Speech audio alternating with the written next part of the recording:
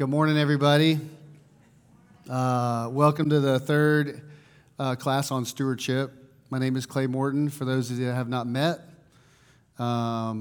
sharing the teaching with Ben Evans. He's here, so good to see him.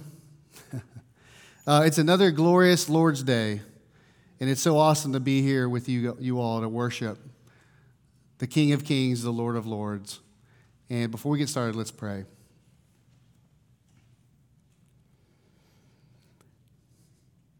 Father, we praise you for you make a way for us to be here this morning. You provide everything for us, and then you draw us to yourself. Isaiah 46:3 tells us that we have been born by you before even our births, and that you have carried us from the womb until now. Apart from you carrying us, we can do nothing. So be with us now as we look to understand better how to give back to you. Help us in our time to honor and glorify you. In Jesus' name we pray. Amen. Before we get started, any burning questions that you had from the first two ABF classes? Any burning question? And Ben's here, so. Any questions from the first couple classes? Okay, so a quick recap of where we've been. First two classes, we spent time looking into Matthew 25 and the parable of the talents. We established that every single thing that you own, you actually don't own. It's been given to you from God. 1 Corinthians 4:7, what do you have that you did not receive? We established that you don't own what you own. It's been given to you for a purpose. Last week, we discussed the purpose, and that is our faithfulness. We looked at the third servant and wondered why he went to hell. We discovered that he didn't know the master. His actions showed he didn't trust in the master, and he didn't have faith in the master, and it was counted to him as he was counted as wicked. So how we use the talents and gifts that have been given to us actually show what we believe about the master, what we think about God. Have you reflected on your faithfulness this past week? And are you ready to give account before a holy God how you have used your talent, the talents that have been given to you? To help us think more about our faithfulness to a holy God, we're going to be discussing giving this morning, the topic of giving. Now, as a kid, I had the privilege of watching my father give faithfully to the church I grew up in. We didn't have much money growing up, but he weekly gave to the church and to those that were in need around us. It was one of the coolest things to see my father do. He would weekly get out his checkbook and drop the check in the plate. Even as a young child, I wondered, what was he given and why every week?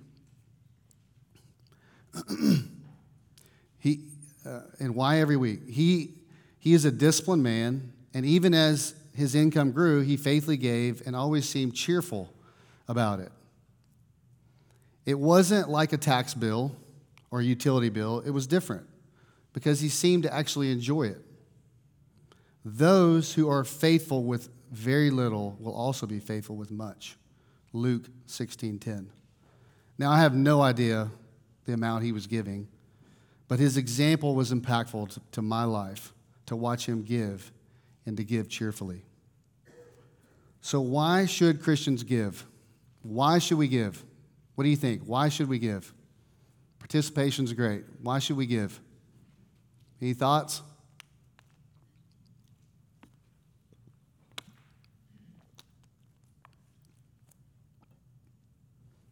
Why should we give as Christians? Give back. That's good. Sam? Cliff? Shows that God is our greatest treasure and not. That's great. Yeah, that's good. Yeah. On that point, Cliff, giving shows how great God is. First and foremost, We give because it shows how great God is. That's what Moses thought. Hebrews 11:26 says, Moses considered the reproach of Christ greater wealth than the treasures of Egypt, for he was looking to that reward. When Moses gave up the treasures that the world offered, he was proclaiming that Christ was worth more. Just like the man who gladly sold everything he had to obtain the pearl of great price in Matthew 13:46. It's really simple logic. Give up what is valuable to gain what is more valuable.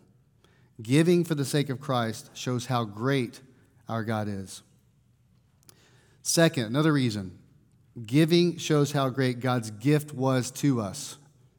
How great his gift was to us. 2 Corinthians 8:9 says, For you know the grace of our Lord Jesus Christ, that though he was rich, yet for your sake he became poor, so that you, by his poverty, might become rich. We can give away our worldly possessions because God has given us something so much more valuable.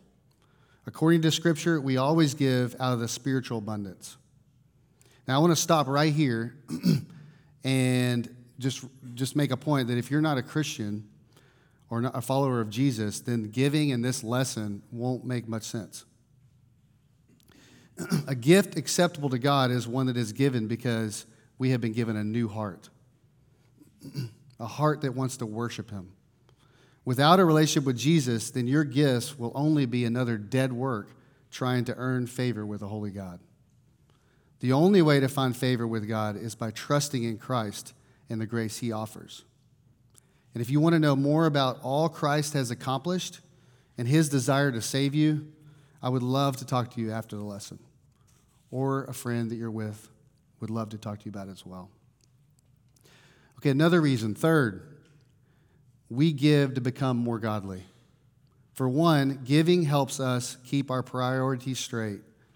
Jesus said, For where your treasure is, there your heart will be also. Matthew 6:21. God gives everyone a finite amount of money. Some we need to live on, some we should probably use to save or invest or pay down debt to be responsible with what's been given. But we need to give away the rest, all of it. Because what remains, what we hoard, to use a biblical term, is a spiritual acid. It will eat away at our commitment to Christ. Keeping what we should give is trying to put our trust in God and in something else, which is impossible. You cannot serve God and money, Matthew 6:24. Beyond that, though, giving promotes godliness by reminding us that God owns all we have. That's why God goes so far in Malachi 3:8-10 to accuse the Israelites who had not been giving, as he had commanded them, of robbing him. Listen to this. Will man rob God? Yet you are robbing me. But you say, how have we robbed you? In your tithes and contributions. You are cursed with a curse, for you are robbing me, the whole nation of you. Bring the full tithe into the storehouse, that there may be food in my house, and thereby put me to the test, says the Lord of hosts. If I will not open the windows of heaven for you and pour down for you a blessing until there is no more need. All we have is God's, not just the portion we set aside to give to a religious nonprofit. My heart, our hearts, always go where I put God's money. Watch what happens when you reallocate your money from temporal things to eternal things. Fourth, giving helps to bring about blessing. Giving helps to bring about blessing. If we give, we'll be blessed. Now, this is often a misunderstood biblical principle, but before we go after the bad teaching, let's understand what God actually is saying. God's promise of blessing is a real reason for why we should give.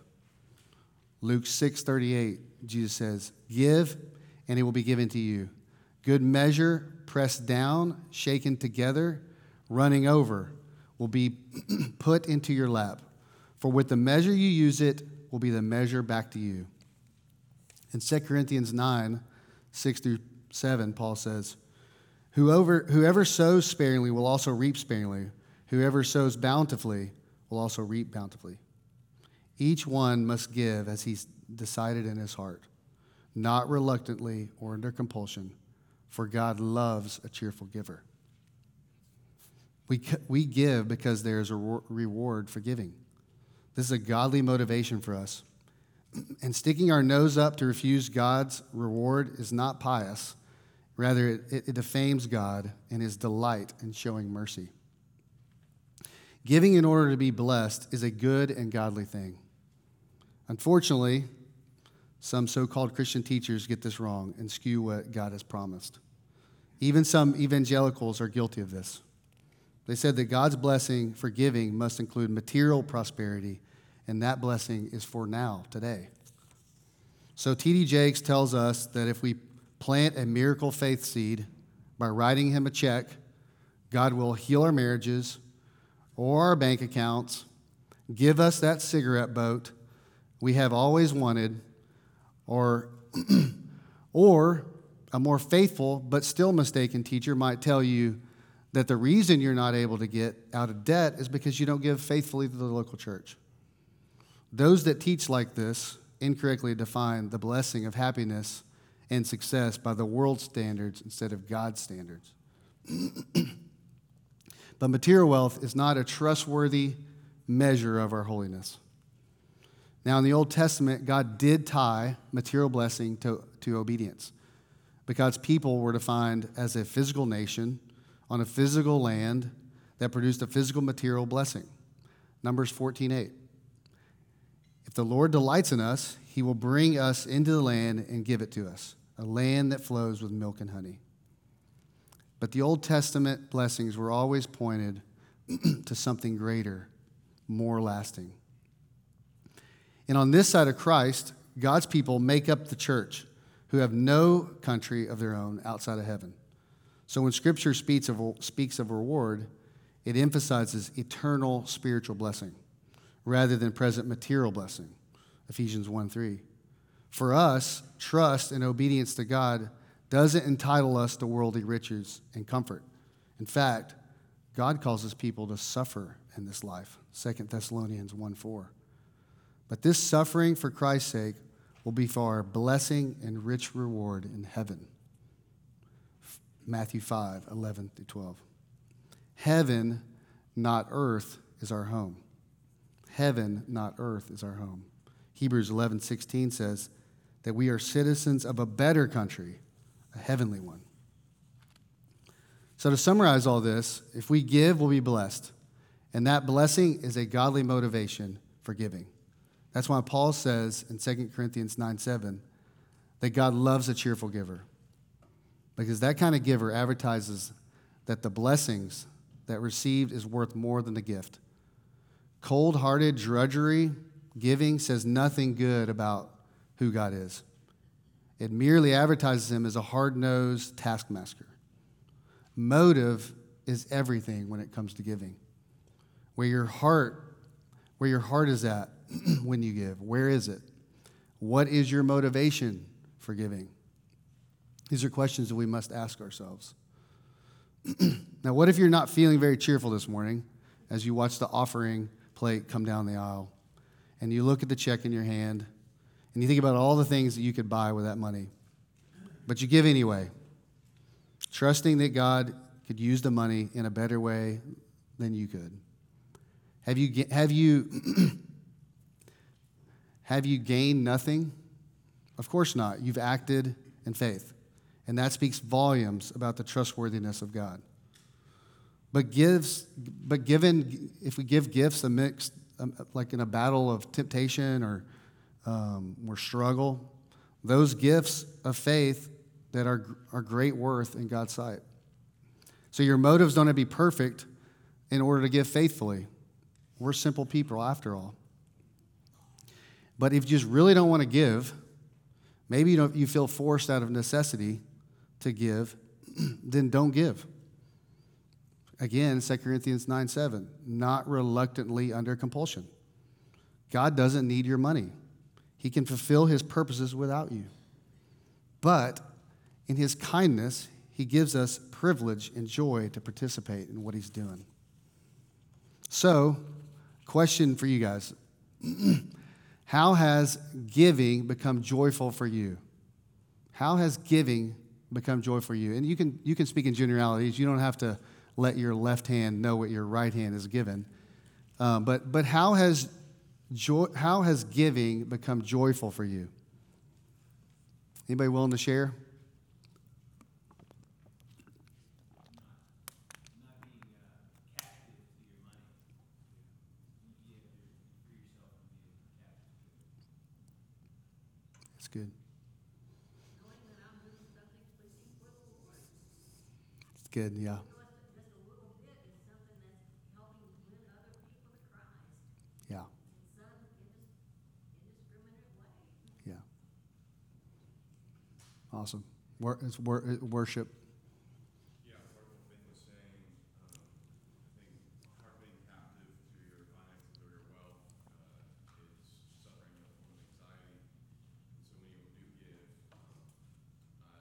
I find it relieves that anxiety, it relieves that pressure. It's an act of faith that I can actually practice and have an immediate spiritual benefit because I know, as you just said, that God's going to use that money far better than ever I could.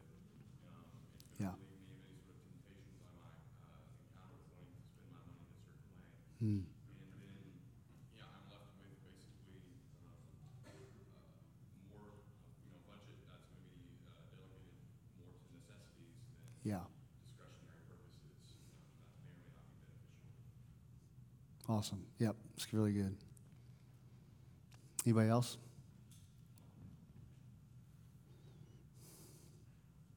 just a joy in the communal nature of giving. As the church as we are all giving together and putting our our gifts towards the collective Mm. of our church body. I think that just in and of itself is a blessing towards the community. Yeah, it's good. Awesome. Okay, next point. Now, what should Christians give? So we've answered the why of giving, but there's another big question we need to answer. What do we give? The short answer, everything. As I mentioned earlier, God owns all that we have, not just our money. And so our giving encompasses a lot more than money. For example, Paul writes in Romans 12, I appeal to you, therefore, brothers, by the mercies of God, to present your bodies as a living sacrifice, holy and acceptable to God, which is your spiritual worship. And in 1 Corinthians 10, he says, so whether you eat or drink, or whatever you do all for the glory of God. Money is just one piece of a large puzzle of how we can use every gift, every opportunity, every relationship, every dollar to proclaim the glory of God with every minute he gives us on this earth. Sometimes we think that God's goal for our money is that we live on as little as possible so that we can give as much to the local church. And of course, that sacrifice will honor God. But that may be too narrow of a view. For example, what would you tell a husband who felt that his wife was being ungodly for wanting to go out for dinner once a week, especially since they could easily make a meal at home for half the price? Would you encourage him to do this? Probably not. If you wanted his marriage to prosper, perhaps God might be more pleased if he used the money to build into the relationship with his wife, rather than simply giving all to the church. Did Jesus commend the Pharisees in Mark 7 for giving a gift devoted to God at the neglect of caring for their parents? Of course not. Your money can do a lot of things. It can fund the ministry of this church, but it can also pay somebody to fix your plumbing so that you'll have time to meet up with a discouraged friend. It can be used as God's provision for a Christian friend struggling with debt. It can help you enjoy God's creation on top of some distant mountain. Your job as a Christian is to access every opportunity in your life, many of which can be benefited from your money, and spend every bit of it for God's glory in this life. So what should we give? Everything. Our entire lives are spent for God's glory. Tithes and offering. Let's look at tithes and offering. Let's consider it a little more specific. How much money should we give? How much money should we give? Let's look at the Old Testament first. A good place to start is with the Old Testament concept of tithe, which was a bit like an income tax. A tithe just meant a tenth part was to be holy or set apart to the Lord. There were 3 different tithes collected in Israel. First, Leviticus 27:30-33 tells us that a tithe of all the produce and flocks was to be set aside for the Lord. It says, every tithe of the land, whether of the seed, of the land, of the fruit, of the trees, is the Lord's. It is holy to the Lord. If a man wishes to redeem some of his tithe, he shall add a fifth to it. And every tithe of herds and flocks, every 10th animal of all that passes under the herdsman staff shall be holy to the Lord. This tithe was given to the Levites, enabling them to serve the tabernacle full time, since they were not given inheritance of land. They, in turn, were the tithe to support the priests in Numbers 18. Second, in Deuteronomy 12, we see that a tenth of one's produce and flock was to be eaten at a central sanctuary. And it's interesting, God's commanding his people to save up for a big party once a year to honor him. Remember, part of bringing glory to God is enjoying his gifts in ways and that honors him. 1 Timothy 4:4 says that for everything created by God is good, and nothing is to be rejected if it is received with thanksgiving. God loves to bless his people. Okay, so finally we see that every third year a tithe was to go into a local storehouse to feed the poor. Deuteronomy 14:28-29. And in addition to these 3 tithes, Israel also had a temple tax, Exodus 30, voluntary offerings in Deuteronomy 12, and gleanings of the field that was left for the poor in Leviticus 19. And in 2 Kings 23:35, there's a additional tax levied for the monarchy. So the Old Testament system of giving was way more complicated than just 10%. That said, if you're new to giving, 10% is a great place to start. After all, Abraham gave 10% to Melchizedek in Genesis 14:20. And Jacob promised 10% to God in Genesis 28:22, hundreds of years before the law was given. But now let's move to the New Testament. The New Testament practice of giving. It's interesting that nowhere in the New Testament are Christians commanded to give 10%. Instead, what we see in 1 Corinthians 16:2 is a simple admonition to give in keeping with our income, which we'll come to later. So what's happened to the 10%? Where'd it go? Well, the tithe, like animal sacrifices, the scheduled festivals, priestly offices, were all part of God's regulation in the Old Testament of how people were to worship him. Once Jesus comes along, he announces in the Sermon on the Mount that he fulfills the entire Old Testament, Matthew 5:17. Worship ordinances in the Old Testament were pointed to him. That's what we get in reading Hebrews. Once Jesus comes along, these things are no longer needed because one greater than the temple is here, Matthew 12:6. That's why Jesus declares the temple tax is not relevant to his followers in Matthew 17:25-26. We are sons of the king. Jesus says, and kings don't tax their own sons. How incredible is that? So to summarize all this, are you in sin if you don't give 10% of your income to the church? Not necessarily, but I didn't say no. For some of you, given how God has constructed your life, you may be in sin if you don't give 50% of your income away. For others, God is very pleased with your 5%. Our job is not to meet a certain percentage, but to give whatever we're able.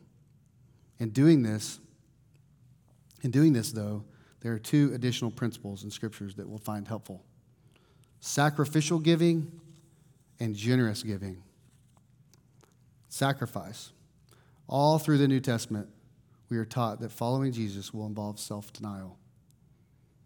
Jesus actually makes this non-negotiable for being a Christian. He says, if anyone would come after me, let him deny himself and take up his cross and follow me.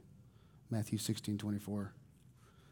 And on at least 2 occasions, we see sacrifice applied specifically to financial giving. Once with the poor widow who gave all that she had to live on in Mark 12, and once with the poor Macedonians who gave beyond their abilities in 2 Corinthians 8. What we can take away from this is that we should all be serving Jesus to the point of sacrifice. And one way that some of us will be called to sacrifice in giving our money to the point of that it hurts. And as we think about this truth, we need to avoid 2 errors. First error says if your budget isn't painfully tight, you're not following Jesus. That's not always true. It's not necessarily sin to accumulate wealth. For example, Abraham. We should all live sacrificial lives, Romans 12:1, but that'll look different for different people. For some, the real sacrifice might be with our budget. For others, it's time. For others, it's our relationships, and so forth. We ought to be giving in all of these, not being selfish in any of these areas. But where we sacrifice will vary from person to person.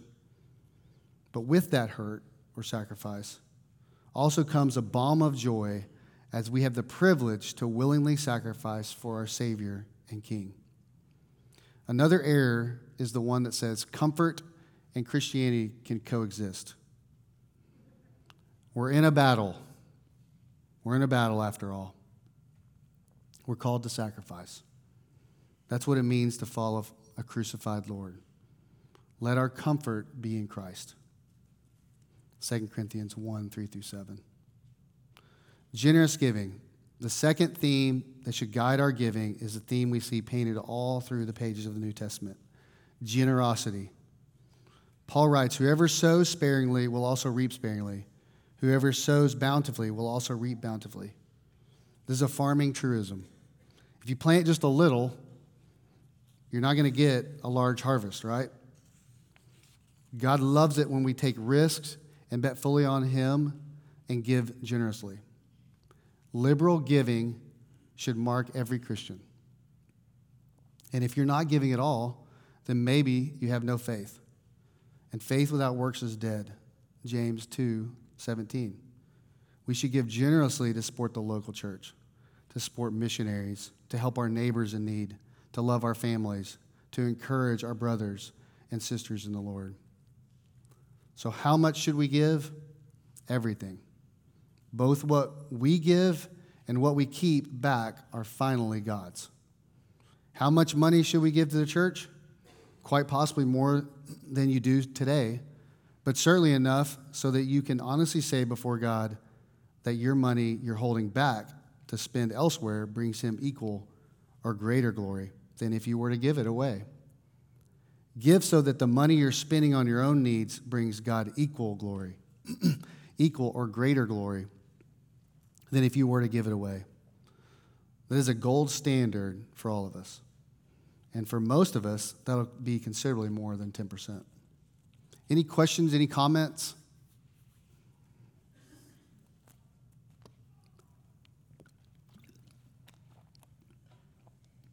Okay, we're going to ask another question. Where should Christians give? Where should Christians give? This is our obligation as Christians, where the rubber meets the road, right here. First thing we need to consider is where we must give. Let's start with our most basic responsibility. 1 Timothy 5:8 says, if anyone does not provide for his relatives, and especially for members of his household, he has denied the faith and is worse than an unbeliever. Providing for our family seems to be the most basic responsibility. But let's say you've met that most basic responsibility, that obligation. What's next? Give to your local church. In Galatians 6:6, Paul writes, let the one who is taught the word share all good things with the one who teaches. This seems to follow the Old Testament practice of tithing in support of the Levites. those who taught God's people. I think a good way to apply this is to say that most of your giving should support this local church, since most of your teaching comes from this local church. Okay, so you've provided for your family, you're giving a faithful amount to your church, but you still have money left over that you don't need. What do? You try to figure out what's best, most strategic way to spend that money so that you'll be able to give a good account when you go before Christ. Perhaps you give more to the church because of the good things that are going on. In fact, I hope that over time, as your income grows, you give a larger amount to the church each year. God wants us to not only grow in our hope, faith, and love, He wants us also to grow and excel in giving. 2 Corinthians 8:7. Or you might use your excess money to throw a big party in your neighborhood to meet your neighbors and to share the gospel and meet unbelievers. Perhaps you support Second Mile or a missionary overseas. You could lend your car for a few days to someone that needs it. You could loan money to help a Christian friend that's struggling to get out of debt. And just a side note there on the helping a Christian out of debt. If you loan them money, there's biblical instruction to not charge interest in Exodus 22:25. After all, the person is in need, and we're to show them mercy. So you don't want to profit on their situation. But there's lots of opportunities for our money. There's so many opportunities. And your job is to determine how can you make the most of it to glorify the Lord. Last point. How should Christians give? Let's answer the question of how we should give. To do this, we're going to primarily look at what Paul says in 1 Corinthians 16:2. 1 Corinthians 16:2. On the first day of every week, each of you is to put something aside and store it up, as he may prosper, so that there will be no collecting when I come. There's 5 biblical admonitions that we can take from this verse. So how can we give? Giving should be periodical. We should give periodical, okay? We should give regularly. Paul says on the first day of the week. When the church gathered, we shouldn't be more willing. When the church gathered, they gave, right? The first day of the week. We shouldn't be more willing to follow IRS guidelines and give just before the end of the year than biblical guidelines of giving regularly throughout the year. Do we give our first fruits up front, or do we give out of whatever's left over at the end of the year or the end of our lives? Proverbs 3:9 says, "Honor the Lord with your wealth and with the first fruits of all your produce." Personal. We're each responsible to give. Paul says, each of you. We can't assume that just because the church is giving, we're giving. Maybe you think that others will pick up the shortage in the budget. I mean, over the last few years, that's happened. The budget's been picked up. So I'm going to install the pool in my backyard this year. Or I'm going to get that boat I've always wanted. Or I'm going to go on that trip, that vacation I've always wanted to go on. It doesn't work like that. He commands us, each of us, to give. We're personally responsible to give. The next is planned. We should give some deliberate thought to our giving. Paul says to put aside. When we plan our budgets, we should plan our giving. Paul writes in 2 Corinthians 9:7, "Each one must give as he has decided in his heart." This is a decision that we should pray about and consider with others. Not one you make in the spur of the moment on a Sunday morning.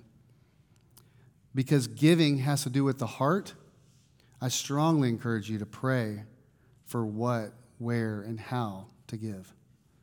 God is in the business of molding hearts. Ask him. Seek wisdom from him in how to give. And then the idea is progressive. We should give progressively.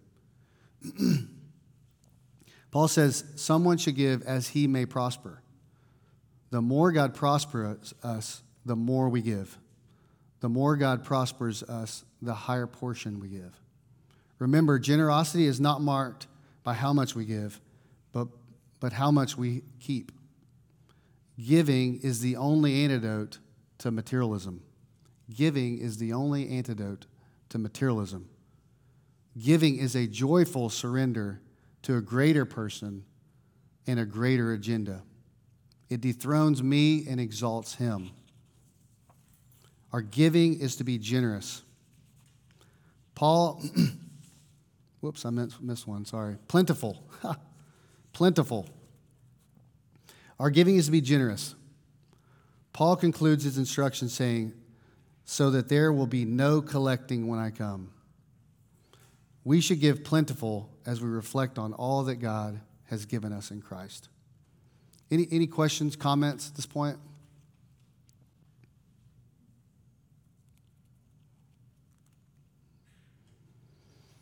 Anybody? Anything clarification on or crystal clear? Yeah. When it says set aside, does that mean like set aside so nobody can collect from a like future savings, or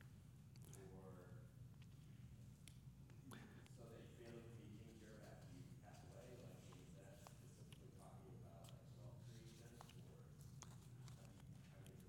Yeah, I interpret it as you're planning. Set aside personally so you don't spend it on anything else.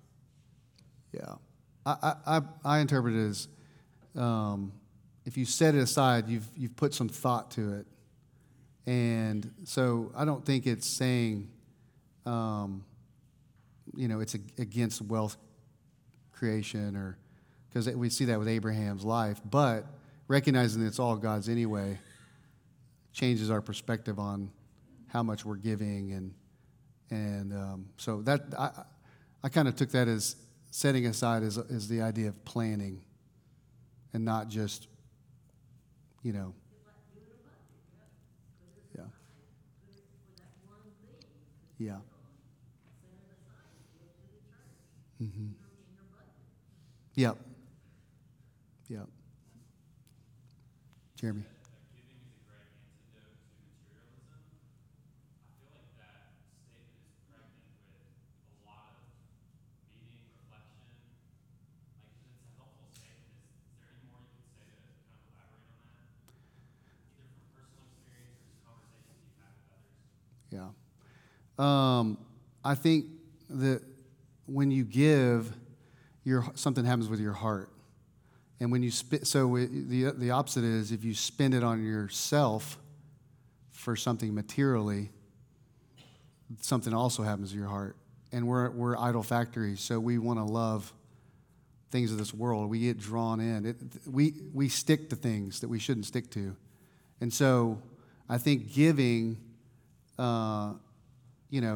puts our heart in the right place in terms of, I think it's the opposite of materialism.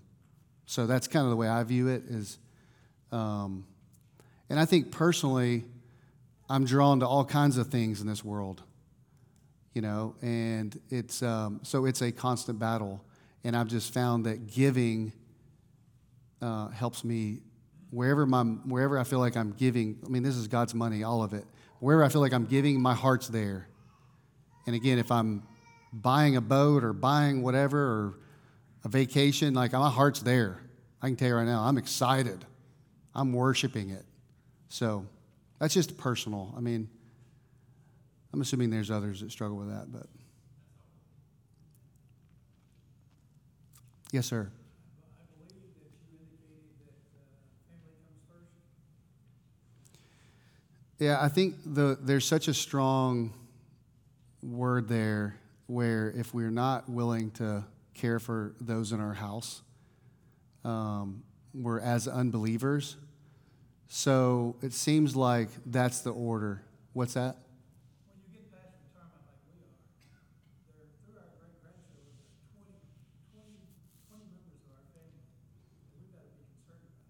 Yeah. So we will consider that Yeah. before we determine exactly how much we give. Now, certainly there's something left over, but Yeah. those have to be considered first. Yeah. And that's where I think a lot of prayer, and I think you talk to other people. I mean, how many times does money destroy people when they didn't earn it? I mean, so I think reflecting on that, praying, asking God, there's others that have gone before that have, yeah, that's good. That's good. Several of these kind of follow a trend that fits within kind of the last two classes that we've talked about as well. That it's good to keep in mind as well that when we're talking about stewardship and faithfulness, there's no right percentage of how much to save for retirement, how much to hand down in an inheritance, how much to give.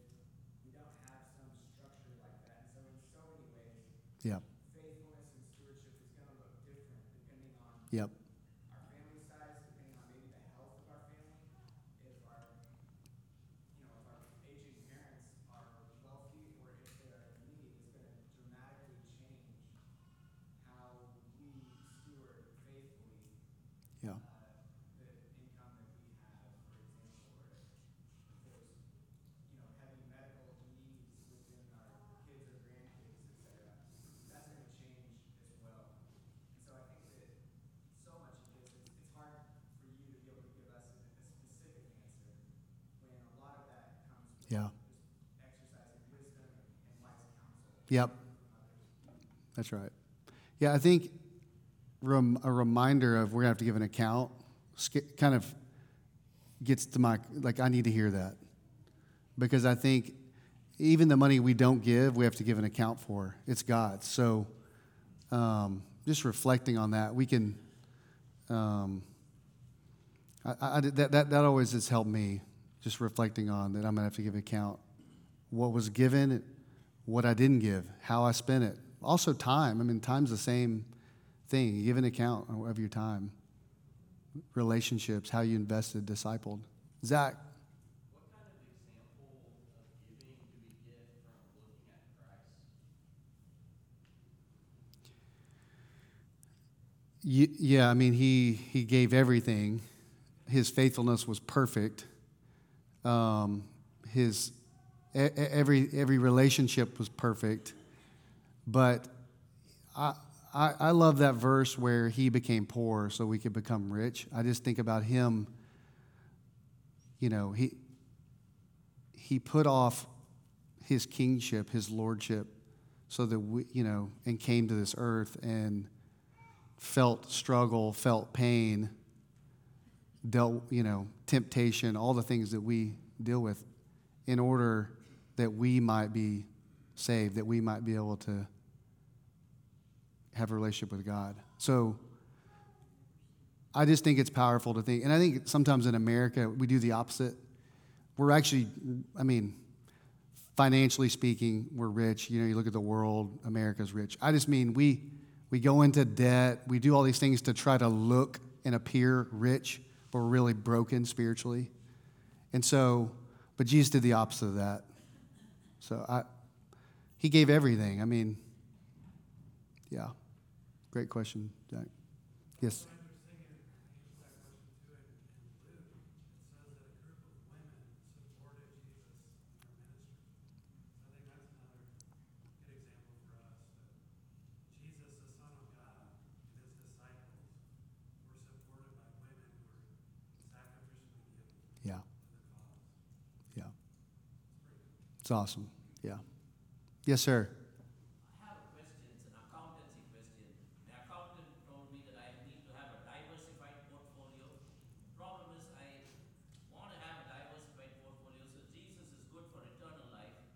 But I figure there are a lot of other things like what MasterCard can buy. So how does one develop the attitude of, well, God owns everything, and I just manage it? I don't fall into it like I fall into a ditch. Yeah. Yeah, that's good. I think again, where your heart is, your treasure will be. I think it's easy.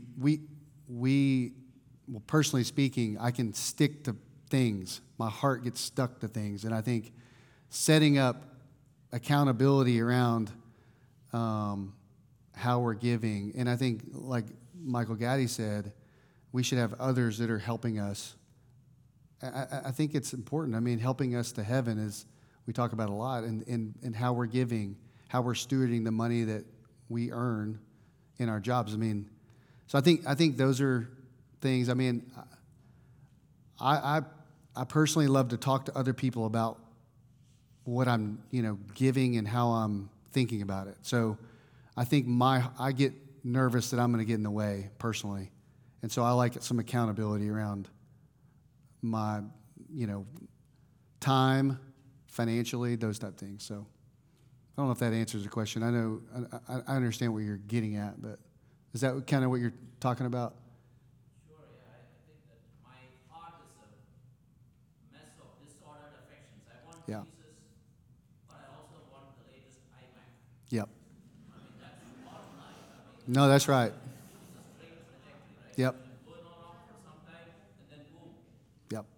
I have to blame Steve Jobs for it. No, I mean, Yeah. it's just that the things of True. this world don't look strangely dim. Yep. They actually look really bright. Yep. That's right. It's really good. Yep. Evan. As a fellow sufferer of this condition,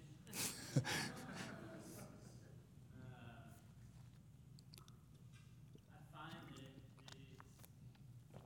I think it's really tempting for me to even think of my quiet time, think of reading the Bible as something that I just have to do every day because it's the right thing to do as a Christian. But what is really true that I find is that I have to do that every day because I have to look at God's Word and have God's Word look at me all the time. Otherwise, my eyes are looking at this Yep. house down the road that I don't have, and the Mm-hmm. car down the street that I don't have. And also, my inner monologue is always justifying myself for what I am giving or not giving, and probably justifying myself a little bit lower than what maybe God's Word would call me to regularly. Yeah. So I think that, again, those like so much of the Christian life, right? It comes back to the fundamentals of praying and being in God's Mhm. Word because it exposes, Yeah. it exposes the truth. Well, the truth is that house won't satisfy me, even Yeah. if I had it. Yep. It would, even if I got, I go back all the time, but even if I got the house, had an unlimited budget to design exactly the house I wanted on the land that I wanted, I guarantee you within a month, I would look at something and say, I wish that was just a little bit different. If I did it next time, I would do that just a little bit different. Yep. It just doesn't, but I don't think that all the time. Like, what I usually think is, boy, that'd be great to have that house. Yeah. And I would be happy. And so I just constantly have to have the Bible. Yeah. That's right. The Bible and Christian friends, Yep. church, like changing, no, that's not true, this is true. That's not true, this is true. Because I want to believe things that aren't true all the time. Yep. That's good, Evan. Thank you, buddy. Jeremy.